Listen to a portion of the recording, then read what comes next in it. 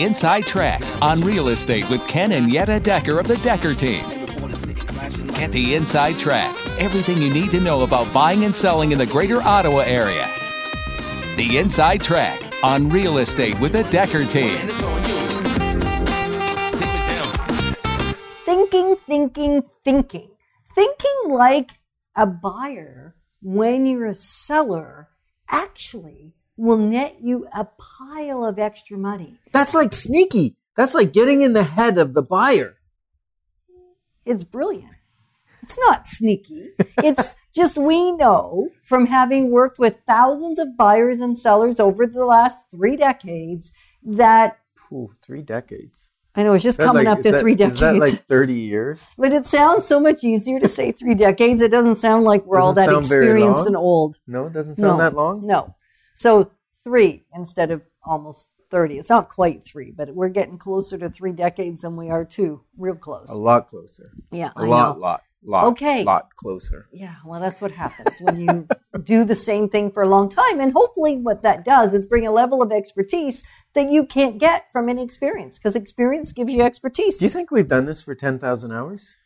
Oh, I think more. Because they say when you've done something for 10,000 hours, you should be an expert at it. It's more than that. And I think the assumption there is that you've done it well for 10,000 hours. Because if you've done it really bad for 10,000 hours, then you're really bad at it.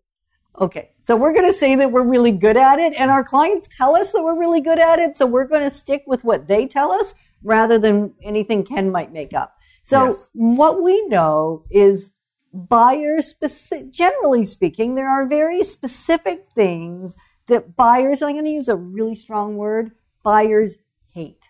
There are things that turn them off. There are things that have them go the other way when they're looking at property, or things that have them drive down the price. And we would rather drive the price up rather than down. So there's things that appeal to buyers and there's things that then don't appeal. So we thought we'd let you in on the Inside Track on real estate with the Decker Team. And I'm Yetta Decker. And I'm Ken Decker. Into those insights, into those things so that you can actually just be prepared, proactive, and then protect and increase your equity and your investment. That's true. I know, it's good, huh? So we've come up with what we believe are 8 things that our buyers have told us over the decades that they hate, dislike, because if you don't like the hate word, sorry, but it really applies here. So, you know what's interesting? Yeah. Sometimes they don't even verbalize it. No, we can see it by their face. They just walk into a house and they go, this is not for me. This house is not for me. And other times they walk in, they go, we see them light up and the house is for them. And so then as astute real estate students and experts, we look at what makes a buyer light up and what makes them turn and go back out of the house. Right, because there are things that are unique to a particular person, and yet there are some specific things that are repetitive. And the nice thing is the seller can fix those things ahead of time. I know, and they're not even most of the time expensive to fix. Some are a little more expensive, and yet they're things that just cost, well, you know what? You're paying for it either way. You're either paying for it in terms of your home being worth less, or you're paying for it up front and increasing the value of your home.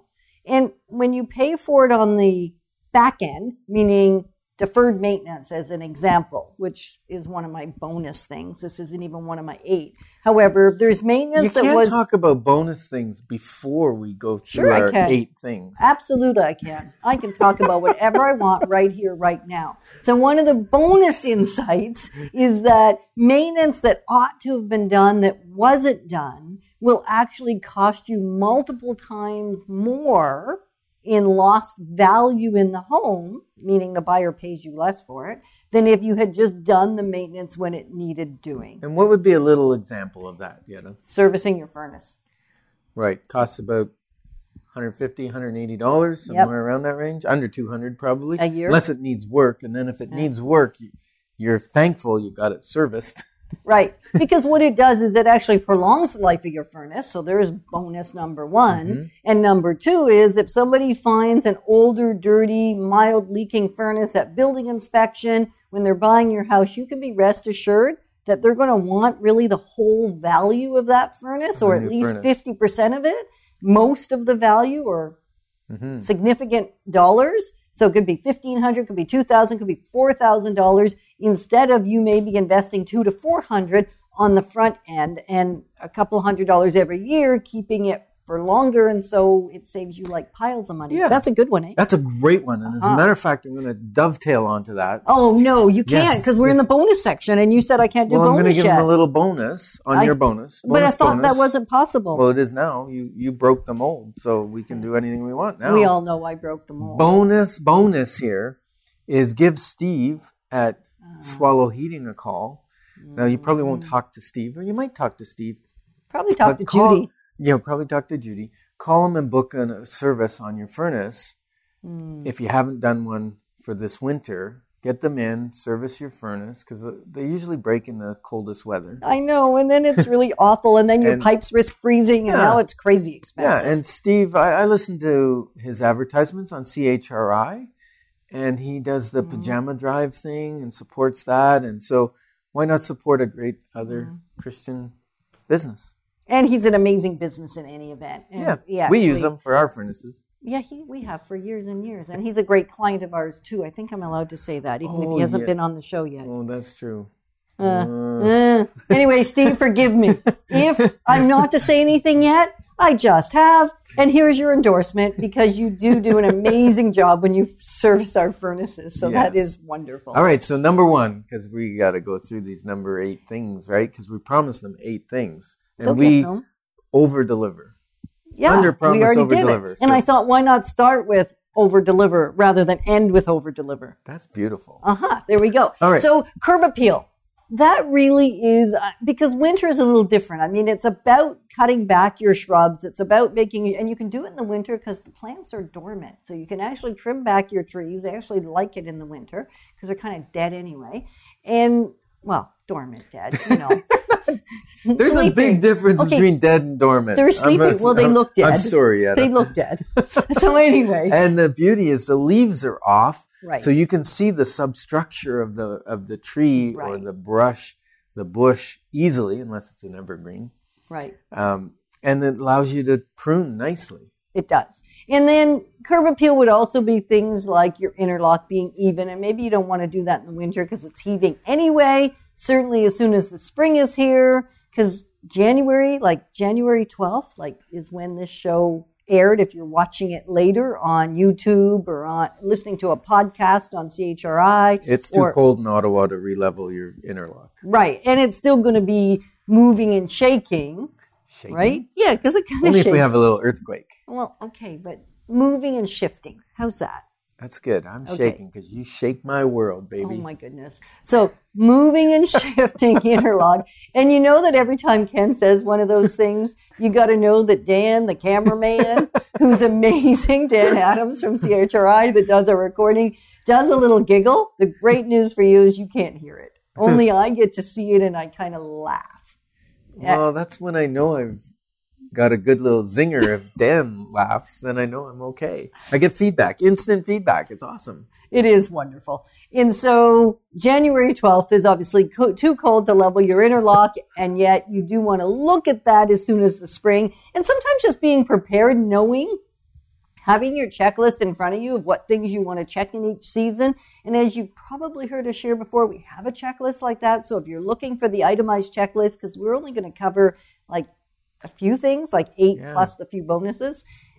And so if you want the rest of it, because it is way more comprehensive than that, you can just send us a quick email at info@deckerteam.com and we will get you the list of the checklist to go through each season as to what you ought to do around your house to keep it pulled together.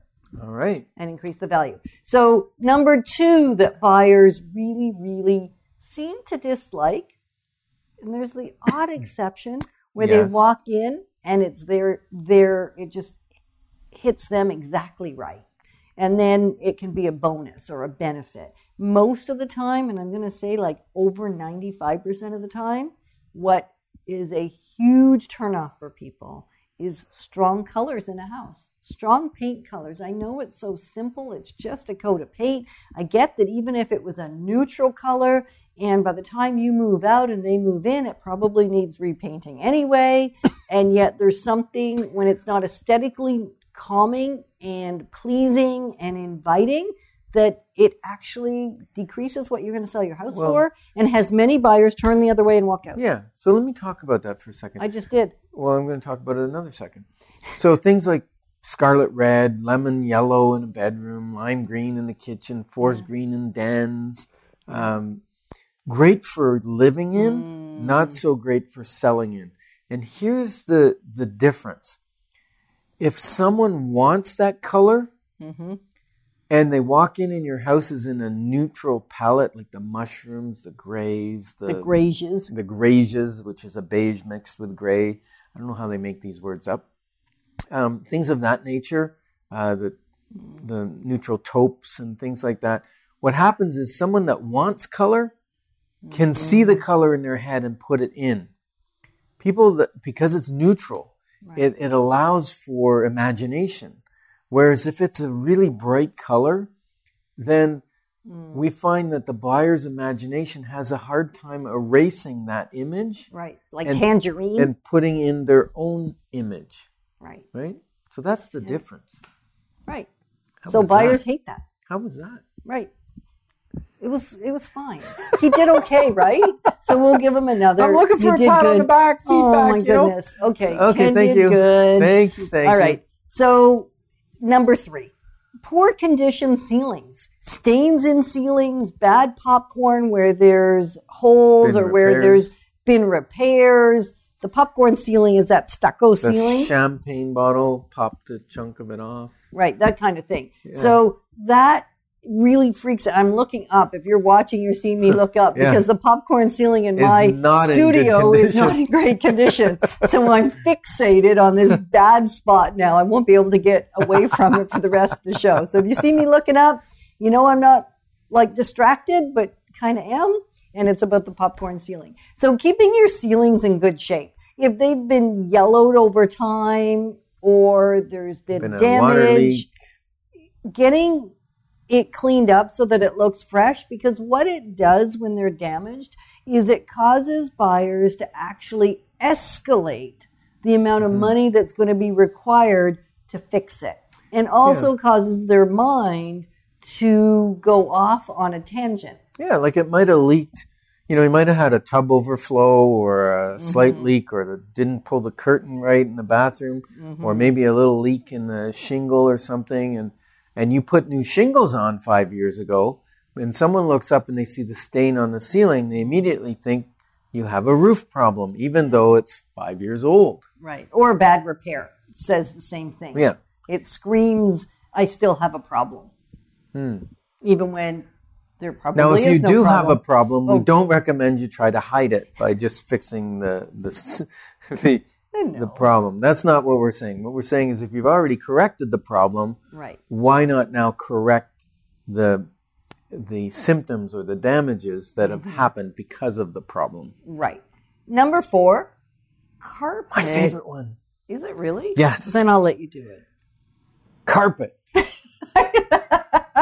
Sorry, that was very funny. Not so much on bedroom levels, but on the main level. Typically, it's a high traffic area. It's an area that gets stained easily. It gets worn easily. And so dirty, worn carpet. So at the least, changing that carpet for new carpet. But buyers love hardwood right now. On the main level. On the main level. They love hardwood. They love ceramic on the main levels. Not ceramic for the whole house, but ceramic in the If you're in the tropics, it's good. Yeah. But we're now talking Ottawa and area real estate. We're not in the tropics. We're Trust not me. in the tropics. Have you looked outside? Yeah, January 12th, it's cold. So tropics, yes, a lot of ceramic throughout. And we've seen it in some houses, and in the right area in a house, extra ceramic Basements, can be fine. Even sunrooms, that kind of thing. Yep. Otherwise, hardwood seems to be predominantly the buyer's choice. Yeah. And on the main levels. Buyers also hate laminate flooring. On main levels. On main levels. We understand the inexpensive laminate. Yes, the inexpensive, but we also understand that laminate has its place. Yes. And its place is in the basement because it goes on concrete and very hard to mount hardwood on a floor. So in the basement. So you pretty much have to do laminate or carpet or something of that nature or tile. And so laminate is a great choice for your basement, not a great choice for the main floor. It's slightly less expensive than hardwood and a little less to install. And we also have found many times people install laminate themselves because they think it's easy and they don't do a great job. I know. So doing a repair, that is one of the things buyers dislike immensely, and it costs you as the seller big money. And that is a poorly done install of a laminate floor or hardwood floor or anything for that matter. So this is kind of a little bit of a bonus. Anything done poorly actually decreases the... It's worse than if you had done nothing. Yeah, you might as well not have done it. Well, you would have been further ahead not to do anything because it actually takes away rather than adds value, and yet maybe it still cost you $5,000 or $10,000. And yet if it wasn't done with excellence and done in a professional manner, whether a professional did it or not really is immaterial as long as it is in a professional, workmanlike manner. Yes. And so laminate engineered floor can be fine on the main level. There's some really good products that are out there, and there's a big debate going on. You can go on Google, Mr. G, and check out Dr. G, Mr. G, Google, and see the various opinions around engineered flooring, because sometimes it's got a harder finish than real hardwood flooring or complete hardwood flooring. So there's pros and cons. Less shrinkage and less warping. Right. Because an engineered hardwood is basically a veneer of hardwood put on top of plywood. Right. And it doesn't shrink the way solid wood does. Right. But the other place laminate can be used is in a condominium or apartment where you have a noise limitation because they don't allow hardwood because it transfers noise to the next level in some buildings. And so they'll only allow laminate or carpet. Or an engineered floor. You're using laminate kind of interchangeably with some you can't do an engineered floor because it still transfers too much. Right. So you have to just look at the rules and regulations in a condominium. And then if you're buying laminate, the thing to do is buy a higher quality. Buy something that's a little bit thicker where it's not just barely a paper finish on the top layer. Stay away from the 8 mil, go to like a 12 mil. 15. You found 15? Yeah, I think so. Because I think I have some. Okay. He says maybe no, it's only 12. Well, I think maybe I've turned the 2 and the really 5 upside stuff. down. Anyway, so you want to be just paying attention to what type of flooring you are putting in your home, whether it's an apartment or whether it's a house, because it is one of those things that turns off buyers. Now, in bedrooms, less of a challenge having hardwood, less of a challenge having laminate, and yet you still want a really good quality.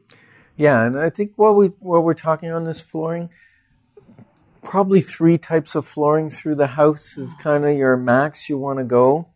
Because if you're getting into different flooring in every room, people think you got bargain discount stuff, and it doesn't flow. The home doesn't have a flow. So buyers don't like it when it doesn't flow flooring or color-wise as well. Right. So sometimes we go into a home and there'll be 9, 10, 11 types of flooring if you include hallways and bathrooms and staircases and bedrooms and main levels. And it's distracting. So buyers really, really dislike that. If you have up to 5, including your extra bathrooms and including lower level, that's quite doable. Really what you would want to see, though, is a fair bit of continuation of one type of flooring in a larger area. Right? Yeah. Okay. Number 5. Oh, yeah. This is a good one. One of the things that really turns off buyers and decreases the value you're going to get for your house is keeping the builder grade finishes in the house. Simple things like doorknobs, light fixtures, brass fixtures, Hollywood style lights in the bathroom. You know, those bars with the big balls. Yeah, my favorite is the ones that are like 15 years old and the chrome's rusting and they got 3 different types of bulbs in the thing, and those are my favorite ones for buyers to hate. Right, because I was going to say, Ken doesn't really have favorites, things that he likes or doesn't like. It's really what are the buyers telling us. When does their face go, whoa, and you hear that noise come out of their mouth, whether they verbalize the whole sentence or not. So just fixing up those little things. You can do it for not a lot of money because you don't have to go to high end. You just have to go to current trend. Something that isn't too trendy and yet still tasteful and current in style. And today, really 2018, we're mostly simple. It's not very ornate anymore. There's the odd time where ornate can still work in a specific house. If it's a century home or a stone home, there are still times where that ornate feel is appropriate. And for the most part, in 2018 and for the next several years, it's simple. It's somewhat elegant. It's simple, uncomplicated, and quite unified. Not a lot of variety. Yeah, and what's nice is they're coming out with some lights that are significantly better than just the old dome light or the old ball light, that kind of thing. And they're pretty. Yep. Number 6. Well, this is like old faucets in bathrooms. You know, the ones that are they're delaminating, whether it's a brass finish, that's even worse, or whether it's just a stainless finish or what do you call that? Silver? Chrome, that's the word I was looking for. Couldn't find chrome. So the chrome finish where it's starting to peel and the edging is pulling off, or even in bathrooms, in addition to the old faucets, often right above the faucet in a bathroom is one of those glass mirrors, large panel, and you can see from the bottom edge where the water, there's been a fair bit of moisture in the bathroom, where the mirror is delaminating and it's now black. And there's this lovely black edge where there is no mirror. The shiny reflective part has peeled off. Or deteriorated. Right. Yep. It's not there anymore. So replacing that mirror, painting the wall, putting up a decorative wall-mounted mirror can be very helpful.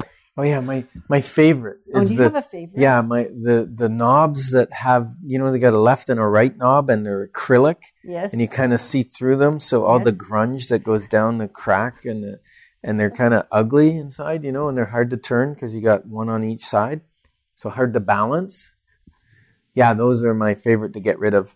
So then you put in a single lever in a chrome, satin or brushed finish is fine. Doesn't have to be the polished chrome. It can be a little less shiny. Could be. Or it could be shiny. It's not that you have to make everything, because the nice thing with shiny, and you'll see this on another show that we did, we talked about light and how that is such an inviting feeling for people. So also dark. So here's another bonus. Dark, dungy spaces also is something that really turns off a buyer. Okay. Almost always. Okay. Correct? All right. Yes. Okay, number 7. Number 7. Kind of goes with dark, dungy spaces. It does. It kind of fits together. It's kind of the same. Kind of the same. So living style. How do you live in the house? Is it dirty? It's going to cost you money. You want to go clean. You want it to feel like Mr. or Mrs. Clean lives here. Yeah. Dirty and cluttered. Yeah. Even if it's clean and cluttered, buyers hate it. And the reason they hate it is they can't visualize themselves in there. They can't visualize their belongings in there. Right. Because if there isn't room for your stuff, then there isn't room for their stuff. That's at least what they determine, even though they may have a fraction of the amount of stuff that you have, because they're minimalist and you're not, and they move frequently and you don't, and so you've accumulated. And yet it sends a message that you don't want to send, and they hate it. Mm-hmm. Right? Mr. Decker. That's absolutely true. Mrs. Decker. So, number 8. That's the old, well-known sniff test. Anything that doesn't smell good is an instant turn-off. And this is one that often is not verbalized. It is one of those that we're in, we're out, doesn't smell good. They're not buying. Even though it could be rectified, there's lots of great companies out there that could solve the problem. Could be just a good cleaning, just damp smells, smoke smells, even cooking smells will cost you. So ideally, don't cook fish right before somebody's coming.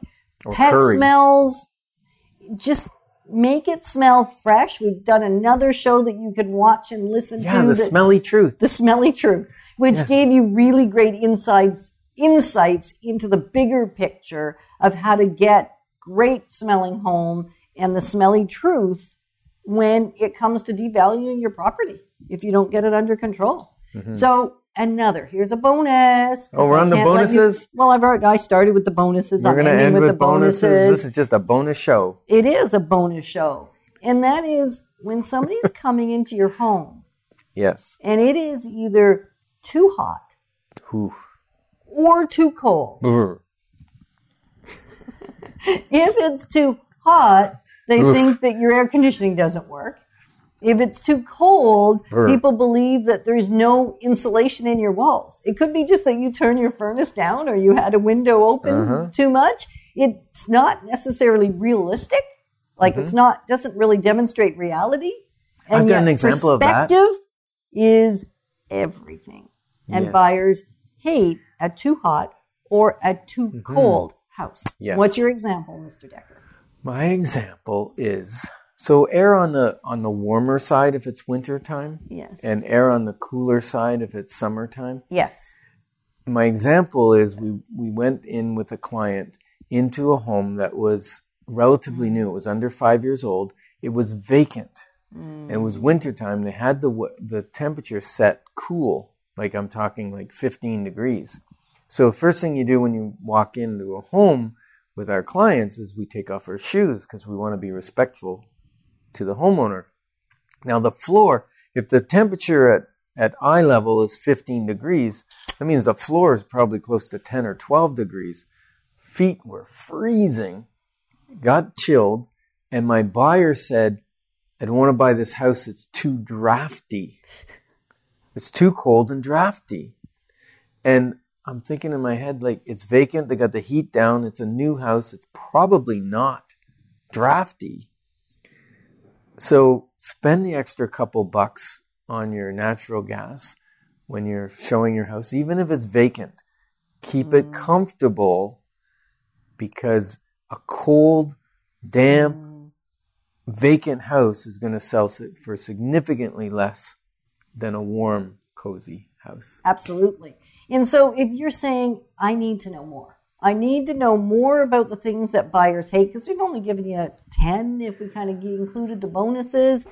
Just give us a call. We will provide them to you. We've got great lists that itemize it all. And yet in 30 minutes, we can't give you everything we've accumulated over 30 years or that our buyers have given to us over 30 years. So thanks for joining us on the Inside Track on Real Estate.